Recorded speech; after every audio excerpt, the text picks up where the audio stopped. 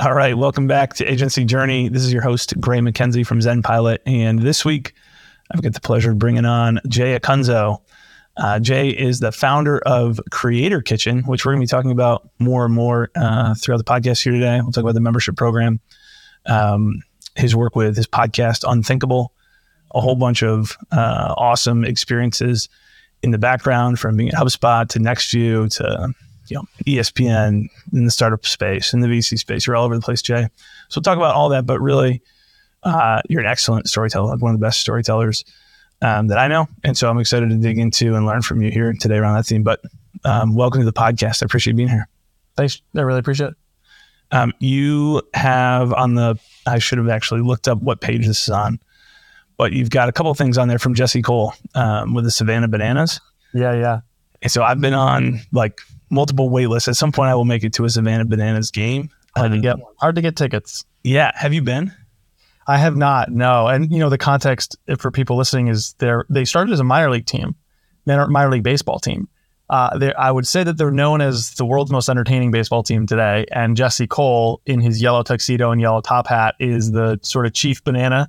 They go hard at the banana puns, but he's kind of the P.T. Barnum of baseball right now. And he's on a mission to make baseball more fun, which I really appreciate. I love baseball. I'm a huge fan. Started as a sports journalist, wrote about baseball in my senior thesis as an English literature major back in college. And a lot of baseball purists don't love what they're up to, but I see the forest, and I think what they're building is really important. I love it. I think there's so many quirky things that they do. Yeah. I have this conversation probably like a couple times a month where people ask me about, I've grew up playing baseball, coach high school baseball, and have been kind of around that for a while. And I would describe myself in most aspects as a purist, but man, I love hey, let's get people excited about it. And then, hey, we can expose them to the whole sport of baseball. How did you get connected with Jesse? So I run a podcast called Unthinkable, and we just crossed 200 episodes. And the premise of the show is unconventional choices made by creative people and the remarkable things they make as a result. And the agenda of the show, it's related to the premise, of course, but the mission is to help people question best practices and conventional wisdom and trust themselves more. It's ultimately a show about, and even the cover art evokes this now. We just did a refresh, which I'm really excited about, but the trusting of yourself and your intuition and your craft more than best practices and blueprints. And with that word unconventional, it's hard not to notice the Savannah Bananas, because a lot of people who either pitch me or who we notice just in planning, we look under the hood and there's nothing real there. They're just pulling a stunt that's pretty hollow to then try and trick you into selling something or coerce you into doing something, or, they're self-aggrandizing and they're pulling a stunt to get attention. What Jesse's doing is very mission-driven, it's very craft-driven and quality-focused. And so while he's not necessarily himself a content creator, although I guess he would consider himself one, he is. Yeah, I shouldn't say that. He is. He's written multiple books. They're very, very highly followed on TikTok and elsewhere. They have more followers on TikTok than any major league team. Now, if you don't know baseball, that is, I literally almost said this without meaning the pun, Gray. I almost said that is bananas. Yeah. So that is wild that a minor league team that almost nobody usually ever cares about, except for the people right around the stadium, would have more followers on any social platform, let alone, I think, most of them that involve video anyway, than a major league team, than the New York Yankees, my team. So what they're doing is exceptional. And I honestly just reached out to him. I said, listen, this is the show. And, I have a way I like to pitch the show to people. And he agreed to come on, and he showed up to the audio only interview wearing his yellow tux and yellow top hat. And we did this amazing interview together, which, by the way, was full of interruptions. I think I had a big package delivered to the door and I had to apologize and excuse myself halfway through. And, I have a beagle who barks all the time, and I think he was going crazy. Jesse was very gracious and appreciative. And after the interview went live, or the I shouldn't say the interview, but the story went live, we do a lot of post-production on the show, narrative, sound, music, all this stuff.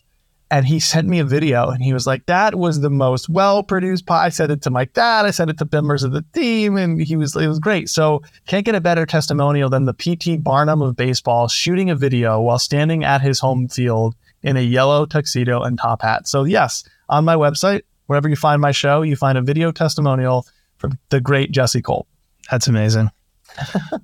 And an awesome story. So I want to tee you up to tell another story, which is you're doing sports journalism. That's it sounds like a big passion going through college. Yeah. And then you kind of wind up in the tech space. And now today, here we are. You mentioned one of the things that you're up to with the podcast. Yeah. But what's the story arc from this English Lit major to today? I mean, today I can say it with confidence and clarity. Like I am on a mission to help people make what matters to their careers, to their companies, and to their communities. There is just so much copycat thinking out there, and AI is just pushing we shouldn't say AI, we should say generative AI, because AI is much different as a whole, but generative AI is pushing the value of commodity content to zero. But I think it's pretty much always been close to zero to create things that anyone could create. And the only way to win there is you got to shout louder, hype harder, run faster, rank higher, because I can get this anywhere and you happen to be anywhere. It's this transaction, this very hollow approach to content. And as a sports journalist, I wanted to tell stories like Jesse's. I wanted to tell stories that were feature focused, that were human focused, because I saw sports as this awesome like microcosm of humanity. I mean, I was inspired growing up by Rick Riley, who wrote the back page column on Sports Illustrated in the print edition, or Bill Simmons, when he came on the scene, moving from a Boston area sports blogger, the Boston sports guy, to becoming just the sports guy on a subsection of ESPN.com known as Page 2 at the time, to one of the biggest columnists on the planet there, to then spinning out and, first running Grantland under ESPN and then The Ringer, two different sites that uphold what I would call like colloquial intelligence. Like it's your smartest friend at the bar or over coffee.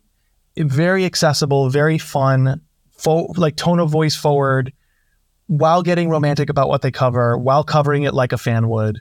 And I love that about both of them, and especially Simmons. I'm not alone. Very popular writers, the both of them. So I kind of came up with this lens of like, when I get into the workforce after college, I want to write like that. And so I did everything in my power to do that. Internships at print papers, worked for the Hartford Courant, the biggest state paper in Connecticut, interned at ESPN. When I graduated, I got a job at Google in sales because print was not doing well. It was 2008. And I ended up in ad sales. And Gray, I got to tell you, I was miserable. It was a very valuable moment, a very valuable lesson that like, just because everybody thinks a brand is great to work for, it doesn't mean it's great for you. Yeah. Like we go about our days, especially as students who are about to enter the workforce, but I think all of us as professionals experience this too, kind of writing someone else's script. And I had not yet learned how to write my own. But I switched from Google to a tiny little startup into content marketing, and I have not looked back. So in-house roles or independent work, like writing books, giving speeches, making shows, and now running a membership for quality and craft-driven storytellers and content creators. The only way I can summarize all of that is I'm on a mission to help people make what matters, because there's a lot of stuff out there that is being shipped at high volumes that doesn't. So you said two things that like I'm just trying to square in my head. One is make what matters, but who it matters to, you mentioned your community, kind of your audience, like external. But earlier you said follow your gut. Like don't do like unconventional is the theme here. And so is your underlying thesis that we have a better intuition for what matters to people than kind of getting lost and following best practices? Or how do you connect those two ideas? I think, this is happening in the world right now. There's a very bright line dividing types of communicators, content creators. On the one hand, you have people who think the job is to create content. And on the other, you have the people who know the job is to create connection. And I want more people to be on that side. The content is for connection. Mm-hmm. It's not about 10xing your volume, 10x the speed. It's about creating things that have an impact. And so we're getting so obsessed with being visible that we've forgotten the job is to be memorable. Like reach is how many see it, but resonance is how much they care. And no amount of reach guarantees that people will care. Like we need to master this discrete skill, which is to resonate with others. Because when we resonate with others, they take actions. So whether you're like me and you love talking about creativity as an ideal, or you're a cold, hard, calculating capitalist, or anyone in between, to master the skill of resonating with other people, which is a masterable skill, it is a craft, is good for business and good for you and those receiving your work. So when I talk about things like your intuition or craft or quality, I'm looking hard at that divide. And I'm saying, okay, the object of our work is to connect, is to resonate, to inspire reflection and action in others with our words.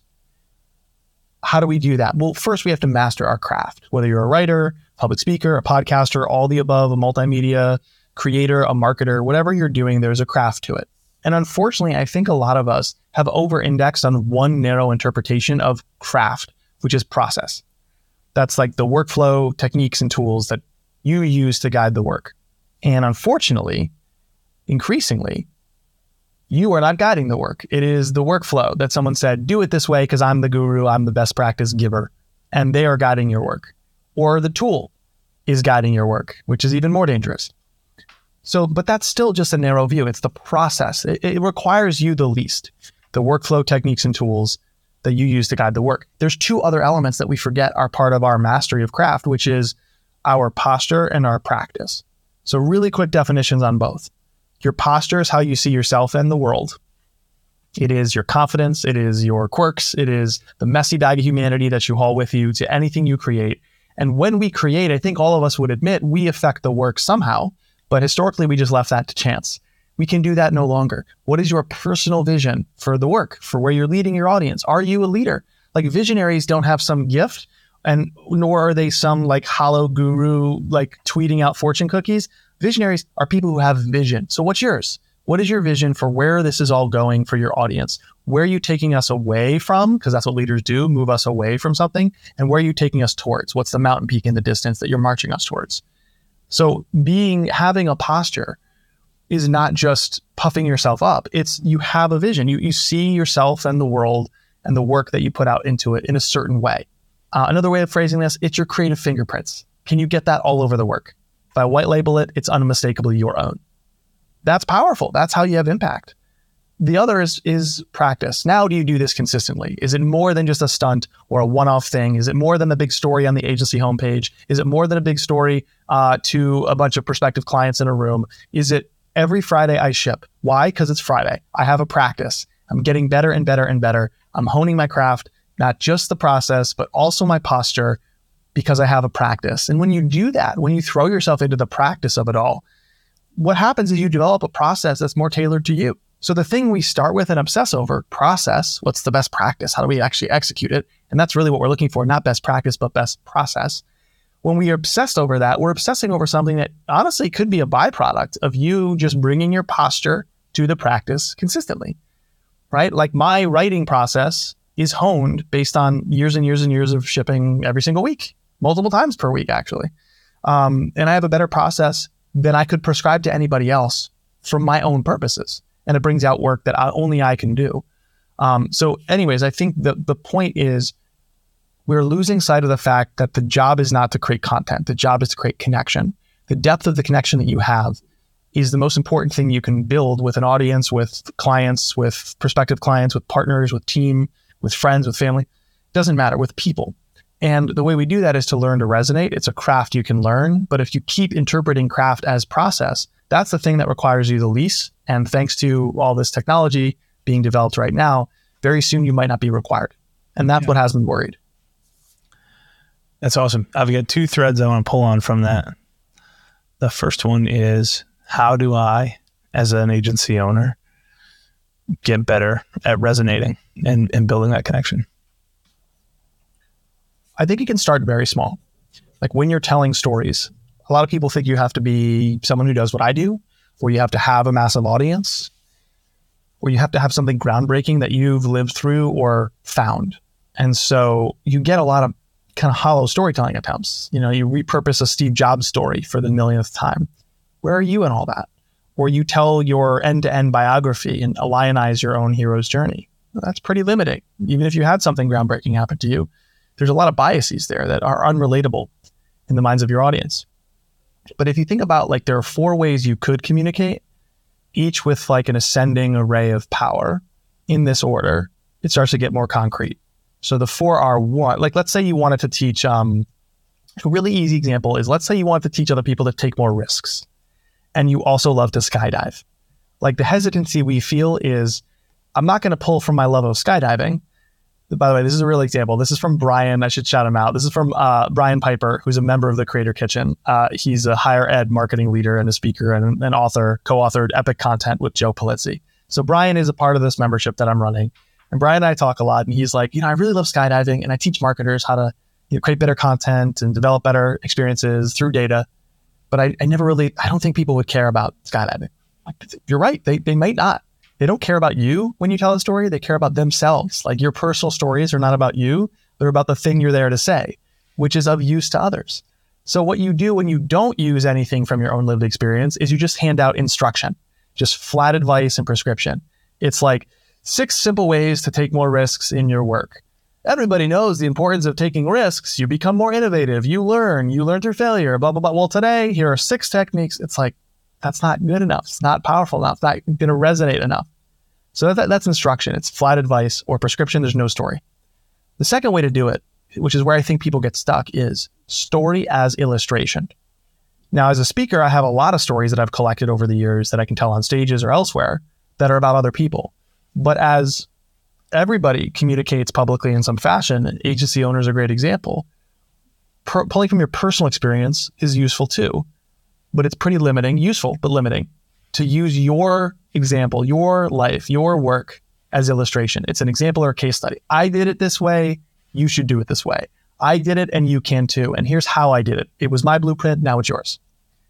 Again, so back to Brian. Like, Brian works in higher ed. He could be like, I'm teaching a bunch of higher ed marketers, and I want to tell you how my University of Rochester, how I approach data, and now you can too. Lots and lots of problems, lots of biases that are, related to the person and also related to the people receiving your work. Very simple example of that would be, I talked to an executive who worked for a Fortune 500 brand who had a lot of speaking gigs. And when he left that company, he was complaining to me that his gigs had dried up. And I said, that's because you keep telling the story of your own success at that brand. You're using your story as illustration, as a case study. But the longer you go, the longer it has been since you worked there, the less timely and relevant that is. And also the different types of audiences you're trying to reach, they might not have worked there. They might see a white, straight male and go, not going to, too much privilege. Like, I'm dealing with more friction in my life or whatever. So illustration is using your own story as an example or a case study. It's the next 2 things that we want to get to as storytellers, metaphor and allegory. And they're related, but there are some differences. So metaphor is just using something you experienced, a moment, a memory, a hobby you have, even a trauma you might have gone through, to create a quick comparison. You're telling them. So Brian might go like, so, hey, I'm a big skydiver. And in skydiving, you have to take the leap. You have to leap out of the plane. So in our work, we need to take the leap. We have to embrace risk. Okay, so 2 things about that. So one is that is a very useful storytelling device to get somebody into the larger point, but you still need to make the larger point, and you might have missed somebody with that quick analogy, or rather metaphor. But 2, and this is really, really dangerous, is we start pulling from our lives, but we pull the obvious things. We haven't interrogated our experience. Like a writer, a storyteller, a journalist, the job is to interrogate the lived experience. So with Brian, he goes, take the leap. I don't need to know that you skydive to know that, yeah, skydivers make the leap. And so that's a good metaphor for me making, it's too obvious. There's not much power there. It's not that memorable. It's not that profound. You haven't really helped me that much, like change the way I see or think or execute. So you can hunt for something not obvious. So for Brian, he might go, okay, so I skydive a lot, and there's this moment that you might not know unless you lived it. But when you leap out of the plane, which is the moment most people think about, whether you skydive or not, there's a second moment. Like, let's say you're tandem diving and the person strapped to your back will tap you on the shoulder. That's your cue to open up your limbs so you can fall better, fall safety, fall honestly in a more enjoyable way. So it's not enough when you skydive to just make the leap. There's something else you got to do after that, right? To have a successful time of it. Well, in our work, it's not enough to make the leap. You have to be open to what happens once you do. Because if you're just closed off to new possibilities, even if you've decided to make the leap, to quit the jobs, to do the new thing, if you're clinging to what came before, back in the plane of conventional wisdom here, well, you're not going to have a successful time of it. You're not going to enjoy it. You're not going to be open to what happens, right? So that's a non-obvious metaphor pulled from something personal to Brian. And I won't belabor the point, but lastly, allegory, the difference is it's not a comparison to arrive at a lesson. It's a story to arrive at a lesson. So you'd still have that punchline I just gave you, but for Brian, he would detail his 500th jump, and he flew to Arizona and he met these characters. There's a sense of character and setting and chronology and some tension. You sort of raise the stakes with like how he was feeling. Was he nervous? Describe that. Did he have open-ended questions? List them. It's much more of a tale to arrive at the lesson than a quick comparison. So you're showing rather than telling. So really quickly, all four again. You can give out instruction, which is flat prescription without story. You can share illustration, which if you pull from your own life, that is useful, but rather limiting of it's an example that looks like what my audience wants to do. It's a case study. You can offer metaphor, which is a comparison to arrive at a lesson, or you can offer allegory, which is a story to arrive at a lesson. And those four things have ascending orders of power when we communicate, whether you're communicating about something that you love, but you find the lesson others could care about, or you're talking about somebody you found and someone you observed. But either way, you're communicating with a lot more power. And I think that matters. I think that's how we resonate. Don't just think about the volume of your work, think about its power. Yeah, that's awesome. That's a great breakdown. I think to try and take that, and that applies everywhere. I think obviously we think of that in a sales context or marketing context. Let's go tell a story, but that applies to how you're recruiting for your team and how you're leading an internal team and how you're communicating on a day-to-day basis with 100%. With everybody. Yeah, it could be very performative. I kind of just performed it myself, right? Or it could be very kind of like stripped down, like in a sales interaction or client interaction. You're like, yeah, like I totally hear your objection. I mean, this is what we adore in the movies or on TV, like well-written scripts will do this. And I don't see it showing up enough in our lives, but it's like, yeah, like point taken, very important client. That reminds me, so I'm a skydiver. Right. And then you tell a quick story and you get good at this. Like as an author, you take your stories with you on the road, like literally onto stages, but also virtually when you do things like this. And you have a short bag of stories that go, a small bag that you can dip into.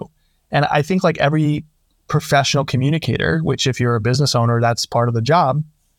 And certainly if you're an agency owner, but I think every communicator would benefit from having like a short list of stories that each have slightly different purposes to them that we know how to tell different ways. And the only way that happens is if we decide to do it. Like no one is going to ask you while interviewing you for your expertise. Can you tell me about like, how should marketers seek to grow demand for their client services business? How can owners of agencies grow pipeline? And if I may, please respond in personal story, Gray. Like no one's going to say that. You just have to decide to. And our favorite storytellers, our favorite thinkers, our favorite communicators, they just do it. And we just take it for granted. It's like, because they're amazing, or we don't even notice that they do it, but we're like, wow, we walk away going, Gray is awesome. Like you really taught me a ton of stuff. But the reason is because you decided to show up as a storyteller and to try and inspire people to reflect on something, right? Or even maybe take an action. And so that's on us to decide to do that. I want to talk about some examples of who's done this well. And I think basically like where can people go who want to do this more? So following your work, I think is a great example. I think the Creator Kitchen is a natural, hey, here's an avenue to go. I remember 2014 seeing Seth Godin talk in person for the first time. Mm-hmm. And he had, I don't know how many slides he went through, probably 50 or 60, but what was different was there were no words on any slide. Everything was a picture. And he has a perfectly crafted story for here's this totally random graphic that has no connection to the prior one if you just looked at him. But he's such a master storyteller and has such a powerful, like still a memorable moment here 9 years later. Who are some other folks or brands who are doing this well? I mean, I follow mostly people who are not marketers because I don't want to anchor to things that look like at all similar to my work, but mostly I think the best in the world are not marketers. I make a lot of podcasts I coach and have a membership. That's my business. And so the coaching clients I have are authors and business owners and speakers and, people that have a body of work and they're looking to create like that really awesome special project, a podcast, a speech, just their overall creative platform and personal brand. And what's so interesting is when we talk, almost never is Acme Inc. coming up as like the model for our shows. You know what I mean? Because there's people who've been doing it longer, people who've been doing it differently. So I try to break out of the echo chamber and follow people that I like. So storytellers that I like and learn from, and they're not prescribing how to tell stories, although the first one does. But they're more like the people I look at and then try to steal what they're doing and learn how they do it. So Ann Handley, she's the first one to mention. If you're in marketing, you probably have encountered Ann's work, but she has an amazing newsletter called Total Anarchy, where she writes about writing. She writes about storytelling. I have a newsletter, which is free as well. The difference between Ann's and mine is Ann is looking to help you get started with things that look like the mechanics of writing. And then she adds a layer of quirkiness and soul to it. What I'm trying to do is within your content, how do you use like the stuff Ann is teaching you to connect on the receiving end to your audience? So like the name of my newsletter is Playing Favorites. How do you ensure that others consider you among their favorites for whatever purpose you serve? So that we kind of have similar overlaps. We're buddies and we see eye to eye a lot. She's very much focused on writing. Her great book, Everybody Writes, is a must read. So Ann is someone I look at. Mike Birbiglia, who's a comedian, but he's a comedian who tells stories. He has this awesome way of getting right up to the edge of being a little too sentimental, but not tipping over towards the trite. And I love stories like that, where he puts me in the feels, but I'm not like, oh, this is too over the top for me. And he also speaks in arcs. Like he has a one-man show, or several actually, you can find on Netflix, where it's an arc of a story, but he takes tangents to these other bits. And I'm like, okay, I can learn from his structure, from his model for how to tell a story. Arguably my favorite storyteller of all time is Anthony Bourdain. And it's because I think he was able to sit with people who were just going through their routines and ask simple questions, be genuinely curious, bring his personality to it, but not have to prove to you, like, look, I'm funny, or look, I'm interesting, which is a lot of interviewers do that on their shows. And he would ask these simple questions of people doing simple things and just reveal these foundational ideas and profound meaning and moving stories, like from the seemingly day-to-day of somebody else's life. And so you were there because you're like, I'm going to Mexico with Bourdain. Cool. But he's talking to, a family over dinner. What's more mundane than that? And yet you're gawking at the screen because you're learning, you're inspired, you're seeing all these things. So I think in part that was his magic when he was with us. So I learned from him. So those are three people that loom large. And, I think that's the more important thing in my life anyway, is not people who prescribe how to do it, but trying to learn like not what works, but why it works. Why did that opening moment of that thing move me? And we don't do this as business owners. We should be. We do it about marketing and services and how do you construct the business model, all that stuff. We should be doing this about how others communicate when we feel moved, because that's what we're trying to do with others. Why did you feel moved? And not one big overriding lesson, but like, okay, in the first moments of that interaction, what happened? The first moment or the middle moment of this story, what happened?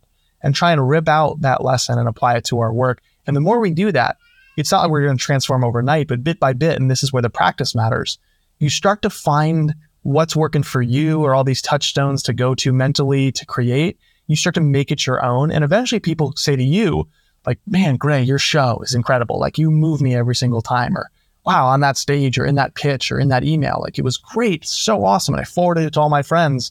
That's what we want. I don't think we study the folks who do that to us often enough, especially outside of our echo chamber, but like they're the masters. Yeah. I wonder if you disagree with this, that I think... You're wrong. No, yeah, you're wrong. Yes, absolutely. Disagree. Did I do it? You passed the test. Early in our careers, is there an element of just copying like looking for the best practices, copying, and to try to learn the mechanics? That's a natural part of our evolution. And then is your call really, hey, folks, you're past, like, you got some of the mechanics down. That's great that you understand how to write the 7 secrets to, weight loss or whatever. Like, you've done that 8 times now. You understand how to do it. It's time to bring your soul out a little bit more. Or is it, or are you actually saying, hey, from the very beginning, kind of trust your gut and go with it? Is there a place for, what is the appropriate place for digging about? I don't think there is one. I don't think there's a universal, like, everybody does it this way. I just think inescapably we're inspired by things that inspire us. So I can't say what that is for you. And I think like there are ways to take it further. You might say, I want to write a book. And so I'm going to copy so-and-so who writes great books or who wrote that one book I loved. And if that's your first moment trying to do so, and it's for some hollow transactional aim, people are going to tell. You haven't found a way to inject life into it like that only you can bring. And so like an exercise you can do way before that is something called copy work, right. Which is literally like, I'm going to take a favorite passage and word for word handwrite that passage. That's it. Because you're kind of seeing exactly how that awesome writer that you love writes. Like you're really going through this physical motion to create what they created in a sense. Obviously, there's a lot of intentionality and backstory and context is missing, but at least the final output you're copying. And that's important because it gives you a distant flavor for what it's like to write like that. It's like, that's why I love side projects, not side hustles, not side businesses, things that have no commercial aim, but affect the things and improve the things that do. Again, the practice. I created a bunch of podcasts on the side. I've written blogs on the side since 2005. And a lot of it, especially early on, you can tell like I'm aping Bill Simmons. I'm aping Rick Riley. Sure. I'm mimicking the things that, you catch me at a more sarcastic, cynical screed inside of something I'm writing. And you're like, okay, he's spending more time with Bourdain's show. There's things that I can look at in my own body of work to be like, oh, right, I was really consuming this for a time. So there's the osmosis of it all, but then there's also the application of it, which is there are exercises you can do, or at least if you have a practice, you can try to approximate your heroes. And I think like we need to give ourselves permission to do that. And instead of looking for like, what is the answer in some absolute for who I should steal from or how I should steal from them, we have to give ourselves permission to just muck around, to just be bad for a while, to find ourselves. Like, to keep beating the horse, I suppose, the thing that scares me most about generative AI is not that creators get replaced. There's actually two things. There's one very small thing and one kind of existential thing. The small thing that worries me, which is still very, very potent in how afraid I am of it, is that people are using the tool assistively, that's fine, but they're using it to skip the part, which is messy. And then they become like a poor man's version of an editor. The messy part is where you find your best phrasing. It's where you take a left when you thought you'd go right and you find something amazing down that path. You figure out how to inject your own stories, metaphors, allegories. You come up with a little pithy turn of phrase that becomes something people tweet back at you.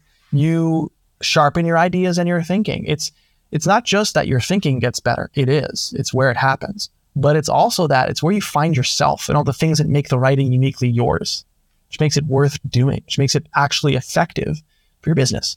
Because it could come from no one else. They affect you like no one else. They'll stick with you against the odds. They can declare, there's a lot of agencies out there. They're my favorite. I know that one's bigger. I know that one claims that they do all the things. Spoiler alert, like I think 99% of agencies are like, what do you do? Oh, we do everything. Mm-hmm. Okay, cool. Yeah, move right along. Anyways, problem for a different day.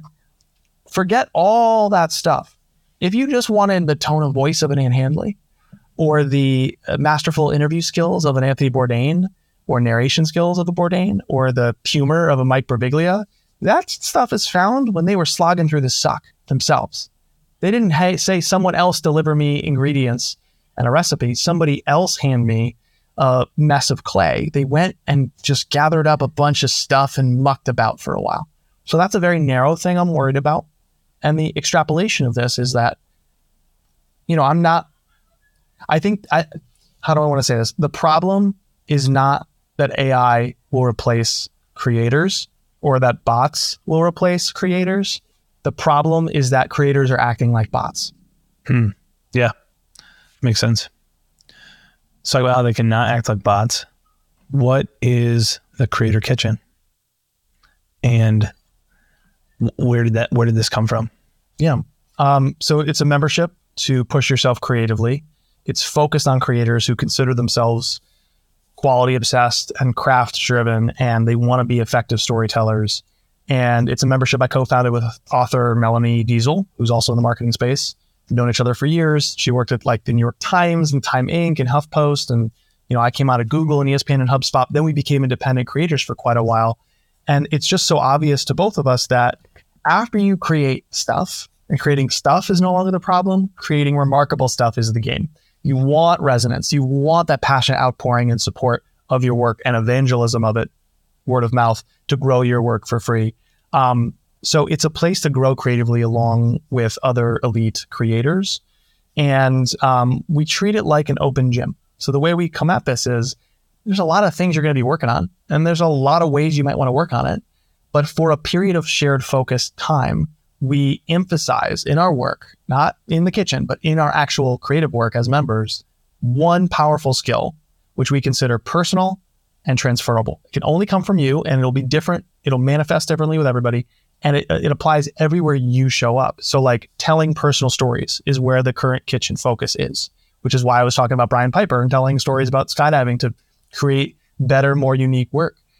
And the output of whether you're in the kitchen or not, focusing on these creative skills that are personal and transferable is that you end up creating things that could only come from you, right? You're not yet another, you're the only in the way you communicate, the way you create, the way you inspire and tell stories.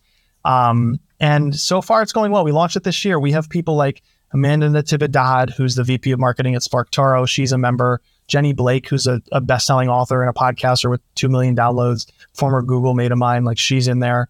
And there's people who have been professionals for a while, but they're just kind of starting the creator journey. And it's really rewarding to see how many people don't just want to ship hollow stuff into the world. They have something meaningful they want to say, and they're trying to find a way to say it confidently and consistently so that they have an impact. They're not just trying to push pixels, they're trying to have an impact. Yeah, that's awesome. All right, I'm watching the clock. We've got 2 minutes left, and I got to get you out of here in time. I wanted to go back to this one, and I was saving this because I was going to cut this if we didn't have time. But if I've got 90 seconds of your time, I can go over if you want to. That's your podcast, like you love these super highly produced narrative style podcasts that seem like a ton of work. I've been dying to try one and do it at some point in time, but you're editing it, you're cutting stuff up, you're adding music and effects and, doing all this stuff. What is your process for doing that? Who's involved? What does the process piece look like? Sure. I'm happy to answer that. So I work with producer Alana Nevins on that. And the way it works is we're very clear on our premise. It all flows from the premise. On any show, this is the case. Your decisions get faster and more aligned and more effective if you actually have a premise, not a generic topic like talking topics with experts. We're here on the marketing show today.